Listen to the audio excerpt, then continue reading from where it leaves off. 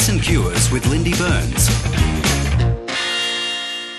It's great to have you along for Ritz and Cures. My name is Lindy Burns, and joining me, as he does, when he's not swanning his way to Europe, is Melbourne lawyer Bill O'Shea. Hello, Bill. Hi, Lindy. Good to be here from someone who wasn't here last week. That's true. Coming a bit strong. I wasn't actually in Europe, however, but I take your point. We got a jingle last week too from Casey Vanetto. Oh, he's good like that. He composed a jingle, but unfortunately it had the name of our guest, so we can't use it again. Oh. Unless we have the guest on every week. That's hilarious. Nick Carr is here, Melbourne GP. Hello, Nick. I aspire to swanning. Do you? Yes, I don't seem to swan at all these days. Can you please try and swan somewhere? I'll go to Bill for lessons. Will you? No. He is the best Steve swanner. Allen, I know. Yeah. Steve Allen swanned off again. He's swanning right now, isn't he? We've got a very special guest tonight, speaking from a position of personal experience in something that she is now working professionally. Her name is Lib Haywood, and she works in an area, amongst other things, of psycho-oncology, and she'll explain exactly what that is and how it came about to be her major area of specialisation. But first up, we're looking at the law in Australia on withdrawing medical treatment. And we're going to ask whether consent is necessary to withdraw medical treatment, and can a family member or can a patient themselves actually refuse to get any more treatment. And it's off the back of the case in the UK of a little baby called Charlie, whose parents are now in court fighting the London hospital that wants to turn off life support. So let's get the story so far. So, Bill? Well, Lindy, it's probably well known to a lot of people, this story. It's a very tragic story of a baby who was born with a rare genetic disorder in August. Baby Charlie was born in August last year. It's called mitochondrial DNA depletion syndrome, which effectively means that the baby is on life support, and if that life support was removed, the baby would not survive. The parents are disputing the decision of the hospital to withdraw any further treatment, given that it's such a debilitating disease, and nothing can be done in the UK to cure it. But the parents are saying that they still don't want to have the life support turned off. That's right. Is that right? That's right. And in the United States, parents have a much greater right to talk about that and to help participate in that decision. Whereas in England and Australia, the decision on withdrawing medical treatment is a medical decision made by the medical team. Of course, made in consultation with a family. I mean, it would be very unwise for a medical team to tell a distraught family that I'm about to turn off life support and there's nothing you can do about it. I mean, that would be a recipe for a disputation. I'll come to that in a minute. But the essential decision is a medical decision where the medical team believes that it's in the patient's best interest that they don't offer any further treatment. So because they're not offering anything, there's no consent involved. There's nothing to consent to because they're not offering any treatment. So what does a family do, let's say in Victoria, if they disagree with the decision to withdraw medical treatment? Well, there's really only one thing they can do, and that's to go to the Supreme Court. And there are cases in Victoria where families have gone to the Supreme Court, and the judge has a right to overturn the medical decision or postpone it or ask for some further action to be taken after hearing from the person who's bringing the action, which is often a relative, close relative, and the doctors involved. Right. So the court has a jurisdiction. So a bunch of lawyers who are judges who are lawyers can in fact override a medical decision made by specialist doctors after hearing the evidence. But what would that be based on? Well, the court has to act in the best interests of the patient as well. They have to work out. Now, it's not the best interests of the parents, which tends to be the American way these things are decided, but the judge has to decide what's in the best interests of the patient. But doesn't that seem interesting to you that a judge whose expertise is in the law would override somebody whose expertise is in the medical treatment of this patient? I'm looking at the doctor myself. Doctor on my left who's giving me nasty looks. Yeah. Well, context is everything, and you skimmed over this baby's experience, and I think it's important to say that this baby is in Great Ormond Street Hospital, one of the world's leading paediatric specialist hospitals, and there would be doctors there who have dealt with all of the worst possible scenarios with children. They've had this baby there for nearly 12 months. They have made an assessment. There's a whole range of mitochondrial disorders. It's way out of my expertise as a GP. Many of them are very rare, and sounds like this baby's particular version of this disorder is really severe. So this baby has not had any meaningful chance to a start in life, and the specialists are saying there is no meaningful chance of good life ahead. Or surviving unsupported. So that without continuing life support, this baby would not survive. So I'd assume that in a situation like this, there's kind of a list of criteria almost that needs to be met in order. This sort of decision isn't made subjectively, I'd imagine. It's made sort of objectively. And that's exactly right. I mean, what they're saying is if we took the breathing apparatus from this baby wouldn't breathe on its own. They'll be looking at what sort of mental activity, what sort of cerebral activity this baby has. And it's a very, very rare thing for a paediatric hospital to say there is really no meaningful hope for this child, and we recommend withdrawing supportive treatment. And that decision was upheld by the court in London and by the European Court. And now the family have appealed and said that they would like to take the child to America for experimental treatment. The doctors at Great Ormond Street don't feel that will achieve very much. And the judge has said to the family, well, you come back and demonstrate to us why this experimental treatment could have some beneficial effect on your baby. And that's where the case is at the moment. It was heard, I think, last week, and the judge obviously can't sit on this case for a long time. There's likely to be a decision in the next few days as to whether the judge will allow the parents to take the child away to the US in contravention, really, of what the hospital wants to do. Because that kind of explains a little bit to me about why the parents would be so insistent upon that treatment being continued, or the life support that's being continued. Because I was sort of thinking, well, what's the point of that if that baby is just going to stay in that state, ad infinitum? But if there is if a thought in their head that there is a possibility of some cutting edge treatment available to them in another country, so to keep that baby alive until they can get to a point where they can try that treatment. I mean, I just kind of had to flesh that part of the story out. Yeah, how credible is that treatment? Yeah. Is it just going to cause more distress to the baby to transport the baby over to the US?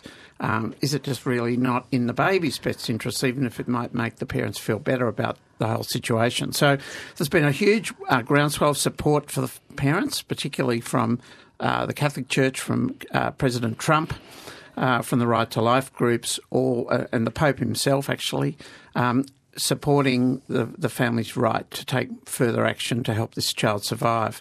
So it's a very interesting matter, and it really comes back to us. We have the same system here. This case could occur in Australia today. So from a medical perspective, Nick, why... give me some of the reasons why a hospital would not want to keep this baby alive. On the off chance that, I don't know, next month something remarkable is revealed as a way of offering up treatment. So we really need to turn that around. As a general rule, hospitals will keep babies alive at any cost and do absolutely everything they can, because babies have this incredible power of recovery. So the capacity for babies to do extraordinary things is well known. So to be in this very unusual situation where a baby has this severe, this thing called a mitochondrial disorder, and these are essentially, from our point of view in medicine, they're untreatable. These are built into the genetics. The mitochondria are the powerhouses of the cells. They're what create energy. And when they're not working, and if it's the mitochondria in critical structures like brains or hearts, that sort of thing, then those organs simply cannot work. And we have no meaningful treatment. So the paediatricians who are dealing with this baby, and of course this is way out of my field of expertise, but these people would have done everything possible, exhausted every avenue for doing something that would be useful to help. And they're saying this baby cannot survive. So that's why it's taken 12 months. So they've been actually... This is not going to be a quick decision. They're right, going to do everything possible, and 12 months later they're saying there is nothing left that we can do. And that is fair to say, that hospitals will bend over backwards to give a baby every chance. You won't often see that perhaps with older patients who might have let's say a trauma and have no brain function. They won't be allowed to go on for 12 months before a decision is taken to withdraw life support. But a baby, as you say, Nick, can in fact improve. And look at premature babies, the way they can, with careful nurturing, even in the high 20s of gestation, they can now survive, in a neonatal ward. So you don't write off babies easily. So that's Bill, why it would explain why this has taken as long as it has. So what would happen to this baby here in Victoria if a similar scenario happened? The parents would go, and the parents disagree with the decision. They'd go to the Supreme Court of Victoria and ask the judge to intervene. And the judge would say, well, what do you want me to do? Why do you want me to override the medical decision? What plan have you got that will be in this baby's best interest, not in your best interest, but this baby's best interest? Now, the parents are saying it's the experimental treatment in the US, in the UK case. But if that wasn't available to a Victorian family, it would be very hard for them to say to a judge, well, our plan B is this, because there is no plan B. And a judge would be loath to override a medical decision on that basis unless there was a clear plan B. Right. So it can't just be a case of we're not ready to face that yet. No. Because it's not about the parent, it's about the patient. Well, I was involved with one of these cases a few years ago with an adult where the decision was taken to remove a tracheostomy, which is a hole in the trachea, which you can explain better than me, to assist a patient with breathing. And a tube goes down and it assists the patient while they have this tracheostomy to breathe. And the decision was taken to remove the tracheostomy. And the family thought removing the tracheostomy could cause the patient to die because they wouldn't be able to breathe as well as if the tracheostomy was still there. And unfortunately, the medical team didn't really take the family into their confidence and explain the whole situation. So Friday night at 7:00, we were in the Supreme Court. And the judge simply said, have you had a family conference? And the particular medical practitioners involved said, no, we've just made the decision, we don't need consent. And the judge said, well, back you go. You can have a family conference on Monday and Tuesday and you explain all this to the family and explain why you're doing it and what the risks are. And, by the way, here's a cost order. Leave that out. Of course they did. And away it went. And there was a proper family conference. And the judge quite rightly said there was a defect in the way this thing has been handled. He oversaw it from a judge's perspective. Yeah, that makes sense. And not so much a medical perspective. No, that makes sense. So good on the judges. But they are a check. But when we had the Health Complaints Commissioner here a couple of weeks ago and we said, what's the biggest cause of problems? And she said communication. And what you've just said is, again, communication. Completely. Yeah. Completely that. But if we get away from sort of rarefied cases around babies with very rare and untreatable mitochondrial disorders. For instance, I've got an elderly woman who has significant breast cancer who has chosen not to have any treatment. And she said, I'm old, I'm going to die of something, I don't want to have more surgery and that sort of stuff. And for 12 months I've been watching this thing grow and get bigger, and it doesn't cause her any pain. She has a right to refuse consent to treatment there? She does. In Victoria at the moment, until the new law comes in next year, which we'll talk about on another program, it has to be for a current condition. So you can only refuse treatment if you have a condition. I can't refuse treatment now for a dementia that I might get in 10 years' time, for example. But if I have cancer now, I can refuse treatment for that disease. Interesting. As it's a current condition. Right. That's a drawback in the current law. And doctors are required to observe that. Otherwise, it's a battery. If they treat you against your wishes and you've signed a refusal of treatment certificate, they have to abide by that. But if you're unconscious, what happens? If you can't express your wishes and you haven't made an advanced care plan, for example, what then has to happen is that the what's called the person responsible, usually a senior family member or a person holding a medical or a power of attorney for personal services, has to make the decision on behalf of the patient as to whether or not they will, go along with this. Now, if it's withdrawal, as I say, the only role for that person would be to go to court on behalf of the unconscious patient. There's no need, or there's no right for them to consent because nothing's being offered. So it's a misunderstood issue. A lot of people think, well, if you're going to withdraw consent treatment, you better get our agreement. You got to get the family together. Well, it's a good idea to get the family agreement, to help the family understand why there are no other options. But at the end of the day, the best interest of the patient prevail over the grief of the family. What if it's the family that wants to withdraw the treatment? I mean, in terms of, I'm thinking blood transfusions for particular religious organisations that don't like that to happen. But as a medical practitioner, you go, well, the transfusion's pretty damned important. So how does it work there? Well, children who belong to a particular, say, Jehovah's Witness, their blood can be supplied against the wishes of the parents. But an adult who is a card-carrying member with no blood card, the medical team would have to respect the decision not to provide blood. So they have a right. It's effectively a refusal of treatment where it comes to using somebody else's blood in their body. But there's no power for any patient in this country or anywhere in the UK to direct doctors as to what treatment they should have. So you can consent to a treatment that's offered, but you can't require a doctor to give you the treatment. So, for example, a doctor might say to you, you've been on dialysis for 6 years. I can see no benefit for you continuing to have dialysis. It's massively inconvenient. It's causing you distress, blah, blah, blah. We are not going to continue to offer dialysis. Now, the result of that, of course, is a fairly rapid onset of kidney failure and death. Now, there's not much a patient can do when that offer of treatment is withdrawn. I hope that's an entirely theoretical case that you bring there, is it, Bill? I'm giving you an example. Says yes. That, you cannot require a doctor to do what you want because it's for the doctor, the medical team, to offer the treatment and for you to accept it. That's the way it works. Quickly go to a call if we have some time. Andrew's been very patient with us. Hi, Andrew. How are you? We're great. What would you like to say in this context?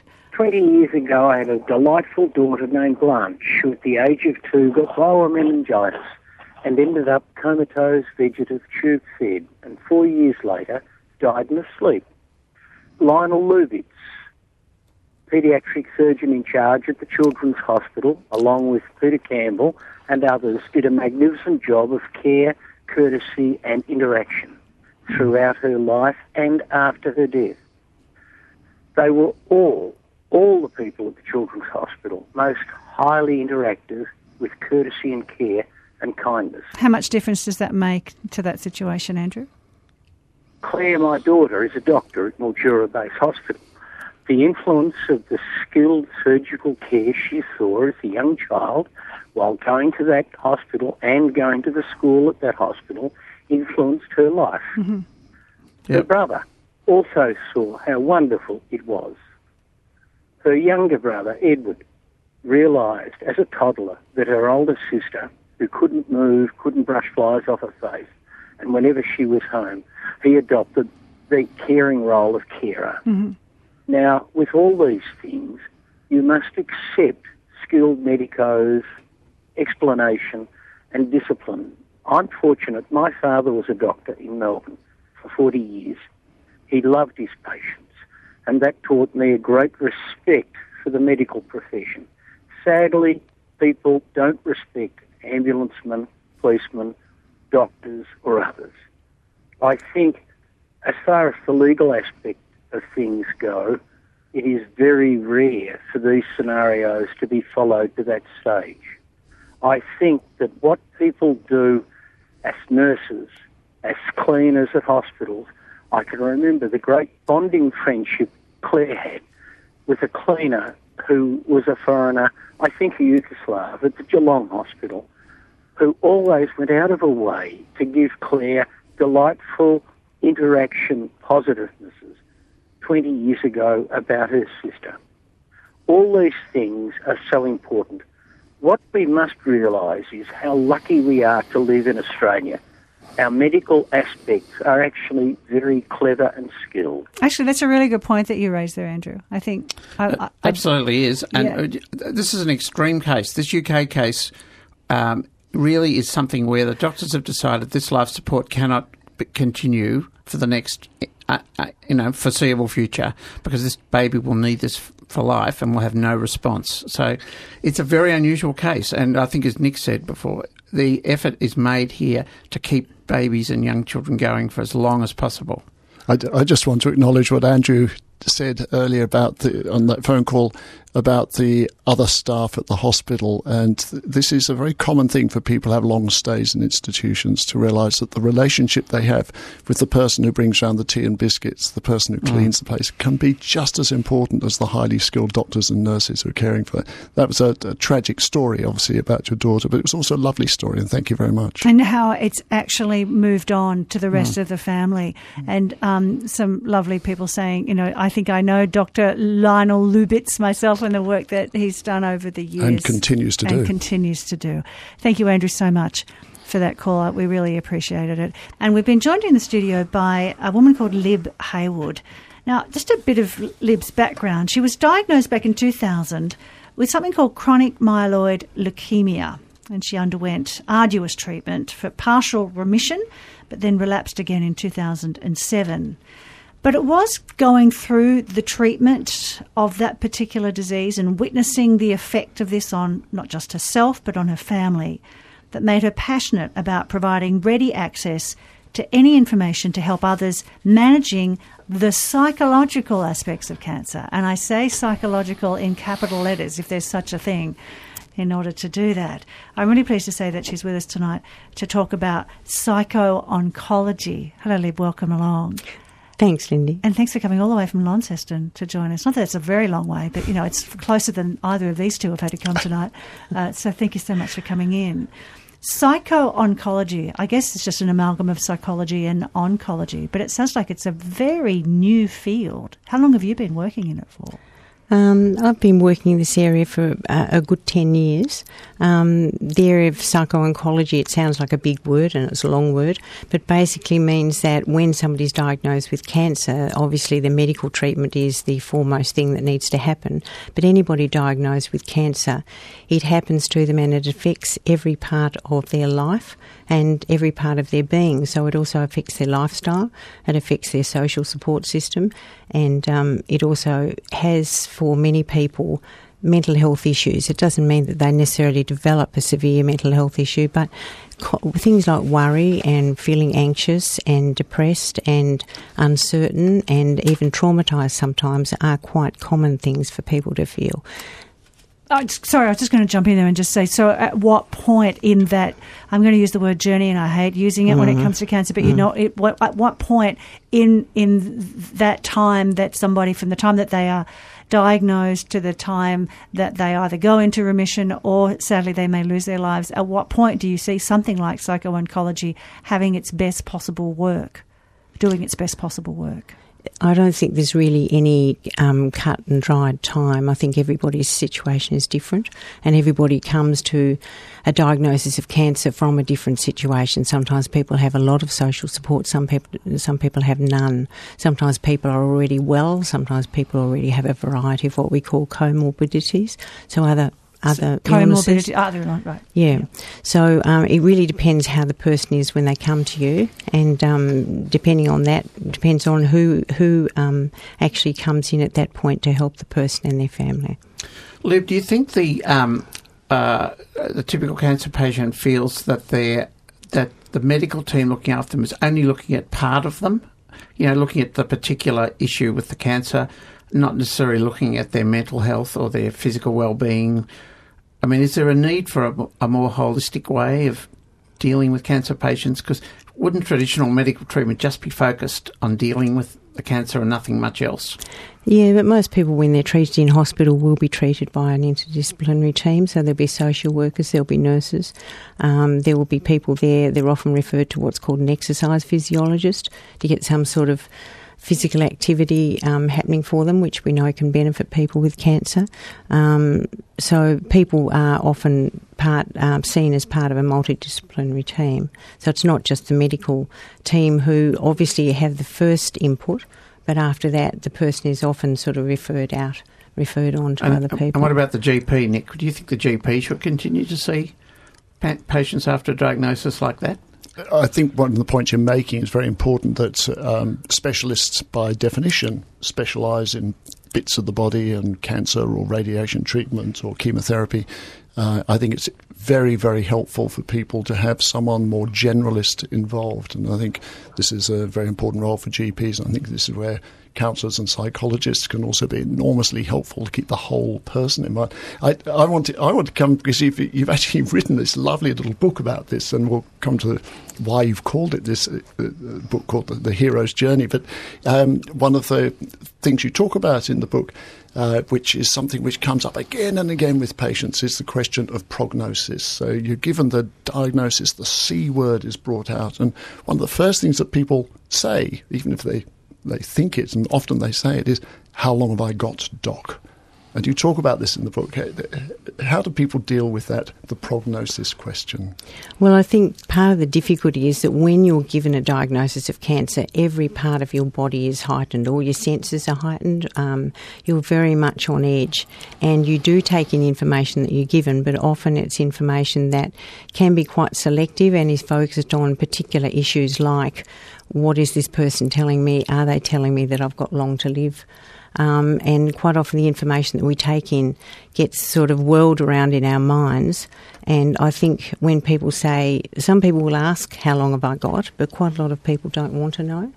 And it is a bit like pointing the bone, because really you can give a guesstimate, but that's about the best you can do. And one of the things that oncologists say is, if you say, well, ballpark, it could be 12 months, but it might only be 3, and all people hear is 3 months. Mm-hmm. That's right. That's right. And for people with, I think, that shorter time frame, they probably do, because some people obviously at that point need to do some things if they really have only got 3 months, or it's really that serious. Then there are things they need to do compared to someone who gets something more chronic, where you... and I've specifically called the book Living with Blood Cancer, because I think blood cancers do have a slightly different pathway, because often people will remit, and that does happen in many cancers, but I think for some of the blood cancers that is sort of part of the expectation. So to me, I've got a friend going through this at the moment, and one of the things I realise, even as a medical person and a reasonably sensible adult, is I don't know what the most helpful way is to deal with this with him. When this is going on 6 months, 12 months, do you say to someone, how are you? Over again. Yes. Do you say that every time, or do you just talk about the football and then you think, I'm just being another bloke who can't even think about this? Do you have any tips for friends, family members about how to help, what the right way is of dealing with this conversation? I think one of the things is probably to make statements rather than ask questions. So people will often say, how are you? What did they say? Where are you up to? How's the treatment going? And you just don't want to say it because you've already said it 50 times. And I think statements like, good to see you, something like that, I think for people is really much more helpful. Something that suggests that you're pleased to see them. And then it's a bit like following their lead. If they want to tell you stuff, they will. If they don't want to tell you anymore, they won't. But I think some of the things that we can do that are real no-nos are telling people the latest cure that we've heard about. Or our friend... that's not appreciated? Or our friend who had a similar thing but they died or they didn't do okay. Can you ask them directly, do you want to talk about what's going on in terms of the illness, or will we just have a cup of tea and talk fashion? Do you be as direct as that? I think that one thing that people appreciate is honesty, and I think that asking that if you're close to them, I think it does matter sort of how far further out you go. Yeah, if you're an acquaintance, I think that people can find that quite intrusive. Absolutely. But I think if you're close to them, it's a matter of asking them and following their lead about what they want to talk about. But often people just want some normality. They don't want the pity party. They just want someone to actually tell them about what's happening at work or down the street. Lib Haywood is our guest. She's a psychologist who specialises in psycho-oncology. It's off the back, not only, but partially off the back of her own experience with leukemia that she was diagnosed with back in 2000. I just want to read a couple of texts out before we go any further. This is off the back of the conversation we had in the first part of Writs and Cures tonight. I've just received this text, which I must read out. Lindy, after playing Alex Lloyd's Amazing, which you did about 15 minutes ago, it's our son Stephen's 23rd birthday today. He died 22 years ago, and that song is him. That's from Sue. That's incredibly moving. Thank you very much for that. And Chris saying, my daughter is a lymphoma, meningitis and cauda equine syndrome saviour. Feel blessed, says Chris. So it sounds like she came through the other side. Is that what Chris is saying? I wonder if that was texting for survivor. Survivor, yes. yeah, I think survivor is the word that he was trying to say. And a couple of other people who are commenting on the role that Lib is playing in, well, not her specifically, but people like her in their diagnosis and in their lives. And I'm wondering, Lib, how much your personal experience has fed into the ability that you obviously have in order to provide this kind of service. What did you, going through that treatment and seeing the effect that it had on you personally and indeed on your family, how has that made you a better communicator and a better person to understand what it is that people who are diagnosed with cancer are going through? I think, for me, I think I probably understand some of the nuances. My story is not everybody's story who's had cancer, and I'm certainly not suggesting that it is, and the book is not my story. It's about the sorts of things that people can go through. But I think that it gave me an idea about the nuances, the little things that people often may not be aware of, that happens for people who've got cancer. And I think it also gave me the ability to, I remember one day having to sort of look out the window and say, okay, what's the worst that could happen? And I thought, well, the worst that could happen is I could die. And I thought, no, that's not the worst that could happen. The worst that could happen is I could leave my family. And I think it gave me an appreciation of the fact that there's so much connected to this in terms of your family and the people around you and what you mean to them and what they mean to you. And life itself, I guess. Yeah. You're a trained clinical psychologist, Lib. I just want to sort of get back to the point I was making before. Someone who's going through treatment, going in and out, having chemo for a couple of weeks, coming home, going back in, might be on a clinical trial or whatever, who's watching out for signs of depression, for example, in all that process? I mean, the treating team only see them while they're in having the treatment. I know you say there's a multidisciplinary team, but when the treatment's going on a day-to-day basis, that isn't always the case. Often it's the partner at home or the family that have to keep it. But do you find that in your practice that there's a role for someone like you as a clinical psychologist to pick that up and to offer strategies for dealing with it? Absolutely, and I think often that gets picked up by the GP if the person is seeing the GP, because the thing with the GP is compared to a specialist is often the GP, particularly in Tasmania, has known the person and their family for a long, long time. And I think the GP can see something's not quite right here. Sometimes you're right, it's a busy hospital, things get missed, there's no two ways. So we can be actually feeding into social work or to the specialist or the GP and saying, look, this person's not travelling well. And I think we can have a role in terms of actually highlighting that for people, because you're right, things do get missed. Going back, though, to the conversation we had in the first part of this program tonight, which is, that sometimes the patient themselves goes, I don't want that treatment. So even though you may look at somebody and say, I can see that person is in trouble psychologically, let's put aside the physiological effects of the disease, I can see them in trouble psychologically, but they want nothing to do with it. They don't want to acknowledge that. They're just sort of dragging themselves through the treatment, and just everything else can just go to hell. What do you do in that circumstance? And quite often you'll see a family member who will come in and say, this person's just become impossible, or we can't talk about it, or our marriage is really falling apart. And it's quite often that you see people not so much for the cancer, but the impact that the cancer is actually having on the person and their family. And that can be quite serious if there are already sort of cracks in the marriage. This really strains it because communication is such a key issue.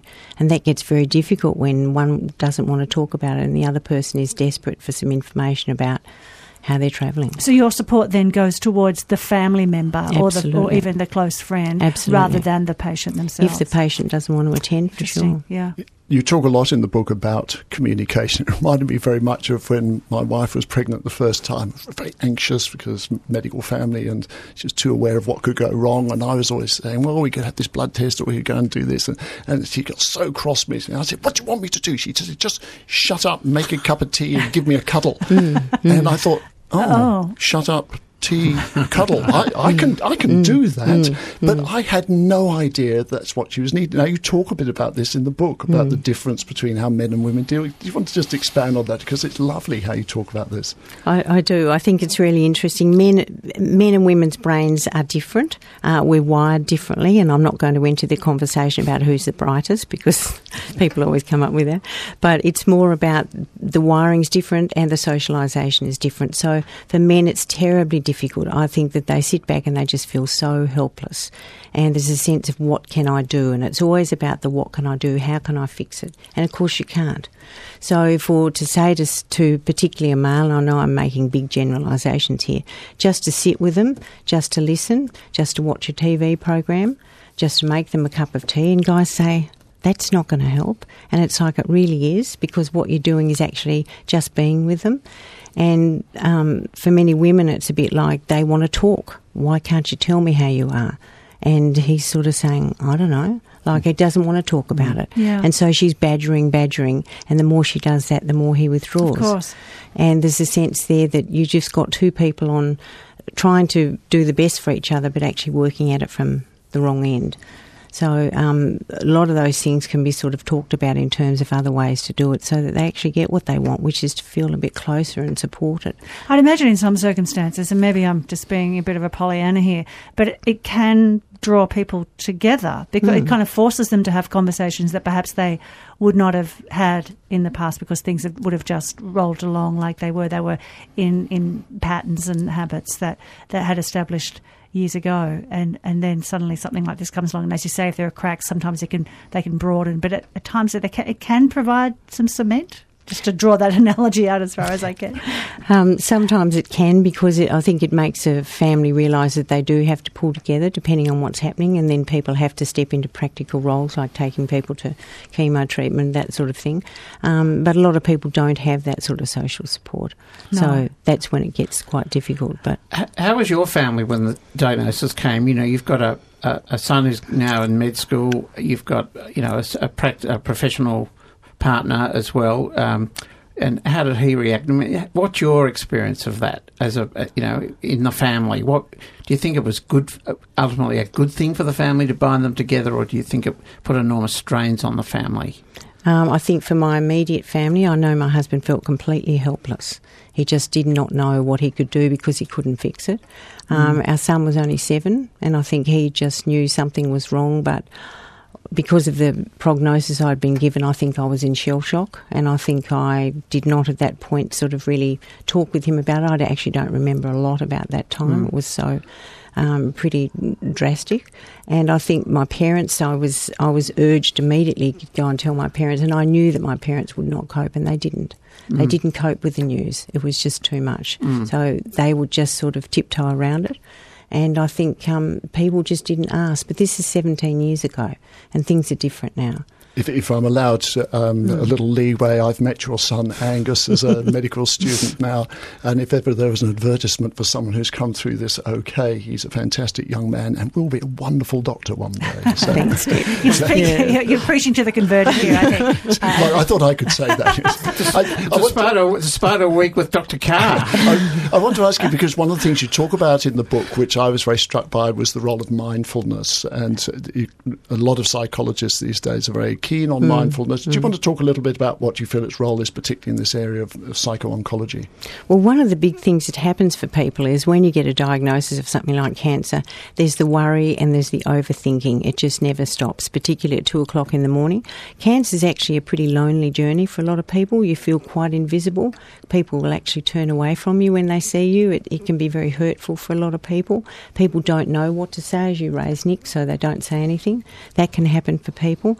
So mindfulness is a time when it's a practice that you can actually employ to bring you back to what is actually happening here and now, not what might happen, what has happened, but it's actually down to the here and now. And it's also teaching you to accept just what is happening in the moment and being aware of that.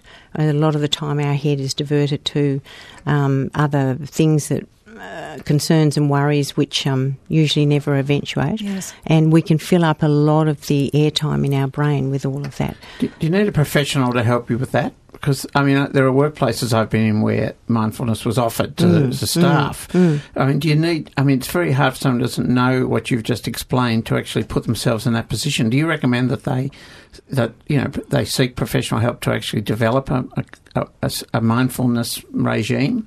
I think there are different accredited programs where people can learn about mindfulness. I don't think you necessarily have to go to a psychologist, but I think you certainly have to understand the benefit of mindfulness. And I think, unfortunately, in some of these workplaces and different things, it's just applied as, here's a skill, and no one really sort of talks about what the purpose of it or how it can benefit you. But yeah, I think if you're getting some sort of accredited program there, generally it should be reasonable. I want to read a few texts just off the back of that conversation. One that says, as well as the support services and things that have been mentioned already, there's also a network of wellness centres which are attached to oncology hospitals. In Ballarat, this includes shiatsu, oncology massage, Reiki, art therapy, meditation and yoga, all provided as complementary and integrated healthcare free for the patients. So this is obviously happening more and more. And a longer text that I'll take a little bit of time to read from Sharon. I found that I had guilt and psychological feedback loops of stress and worry my anxiety around my stage 1 breast cancer diagnosis. When I had a friend who had stage 3 breast cancer who was in a far worse state and then passed away. How dare I feel so stressed, I thought. I also wanted to disengage from the pink world of breast cancer because I felt that I was not relating to those in a higher stage of diagnosis and felt terrible guilt about that disengagement. I needed headspace time where that pink topic was not dominating my life to manage my anxiety that it might come back. That's from Sharon. You're nodding so much there, Lib. So that resonates with you. Yeah, I think the fear of reoccurrence is probably the biggest fear people have. Will it come back? And if it does, what will happen? Will I be okay? Will my family be okay? Will I die? I think that, and it's really interesting, there's now some really good research that's being done about that, and the fear of recurrence is one of the biggest issues that people have. There's a final text that there's some swearing in it, but I won't read out. But this says, not everyone who's dying has a beep family, and it's a really good point though, which is not everybody who finds themselves in these situations has any kind of support network, or if they have one, it's through friendship, and the strain that it can put on a friendship, I think, is every bit as real as a strain as it can be put on a family. Absolutely, and in fact, when you read people's blogs, they say, friends don't come near me, and I actually get helped by the people that I least expected, and then those friends that I've been friends with for years expect it all to go back to the way it was. But she's quite right, and that's why I said earlier, you move from people who've got a really strong support network to people who've got no one, and I quite often see people who literally have no one. But they have you. They have me, but I can't take them to chemo treatment. I can't be there when they get home, and they haven't got the energy to lift their hand up to do more than get inside the door. Yeah. Lib, I want to ask you called the book Hero's Journey, which made me wince when I first heard that title. Yes. But then when I read why, it made sense. Do you want to explain why you chose that title? Can I just jump in as the person who's the timekeeper here? We've got about a minute. Okay. So the hero, I use the word there's a lot of language that is really disliked around cancer, things like battle, survivor, journey. I chose the hero because not so much that people are hero, but the qualities that a hero needs, like patience, persistence, endurance, are very much required when you go through cancer. I chose the word journey to mean something that doesn't have an end point, something that isn't linear, it isn't predictable. I know it's a much disliked word, but for me it actually fitted. I could have used the word travels, but it didn't seem to work. Where do we get the book, Lib? You can get the book from my website, libhayward.com.au. Is that one word, Lib Hayward? Yes, it is. Right. And Heyward. That's right. Yep. And it's on the website, and also you can get it from bookshops like Dymocks, which it's available there too. All power to you. Thank you you so very much for coming in and sharing a bit of that with us tonight. And to those texts I didn't get to, my apologies. As always, Nick Carr, lovely to see you. Lovely to see you. Thanks, Lindy. And Bill O'Shea, thank you so much. Thanks, Lindy.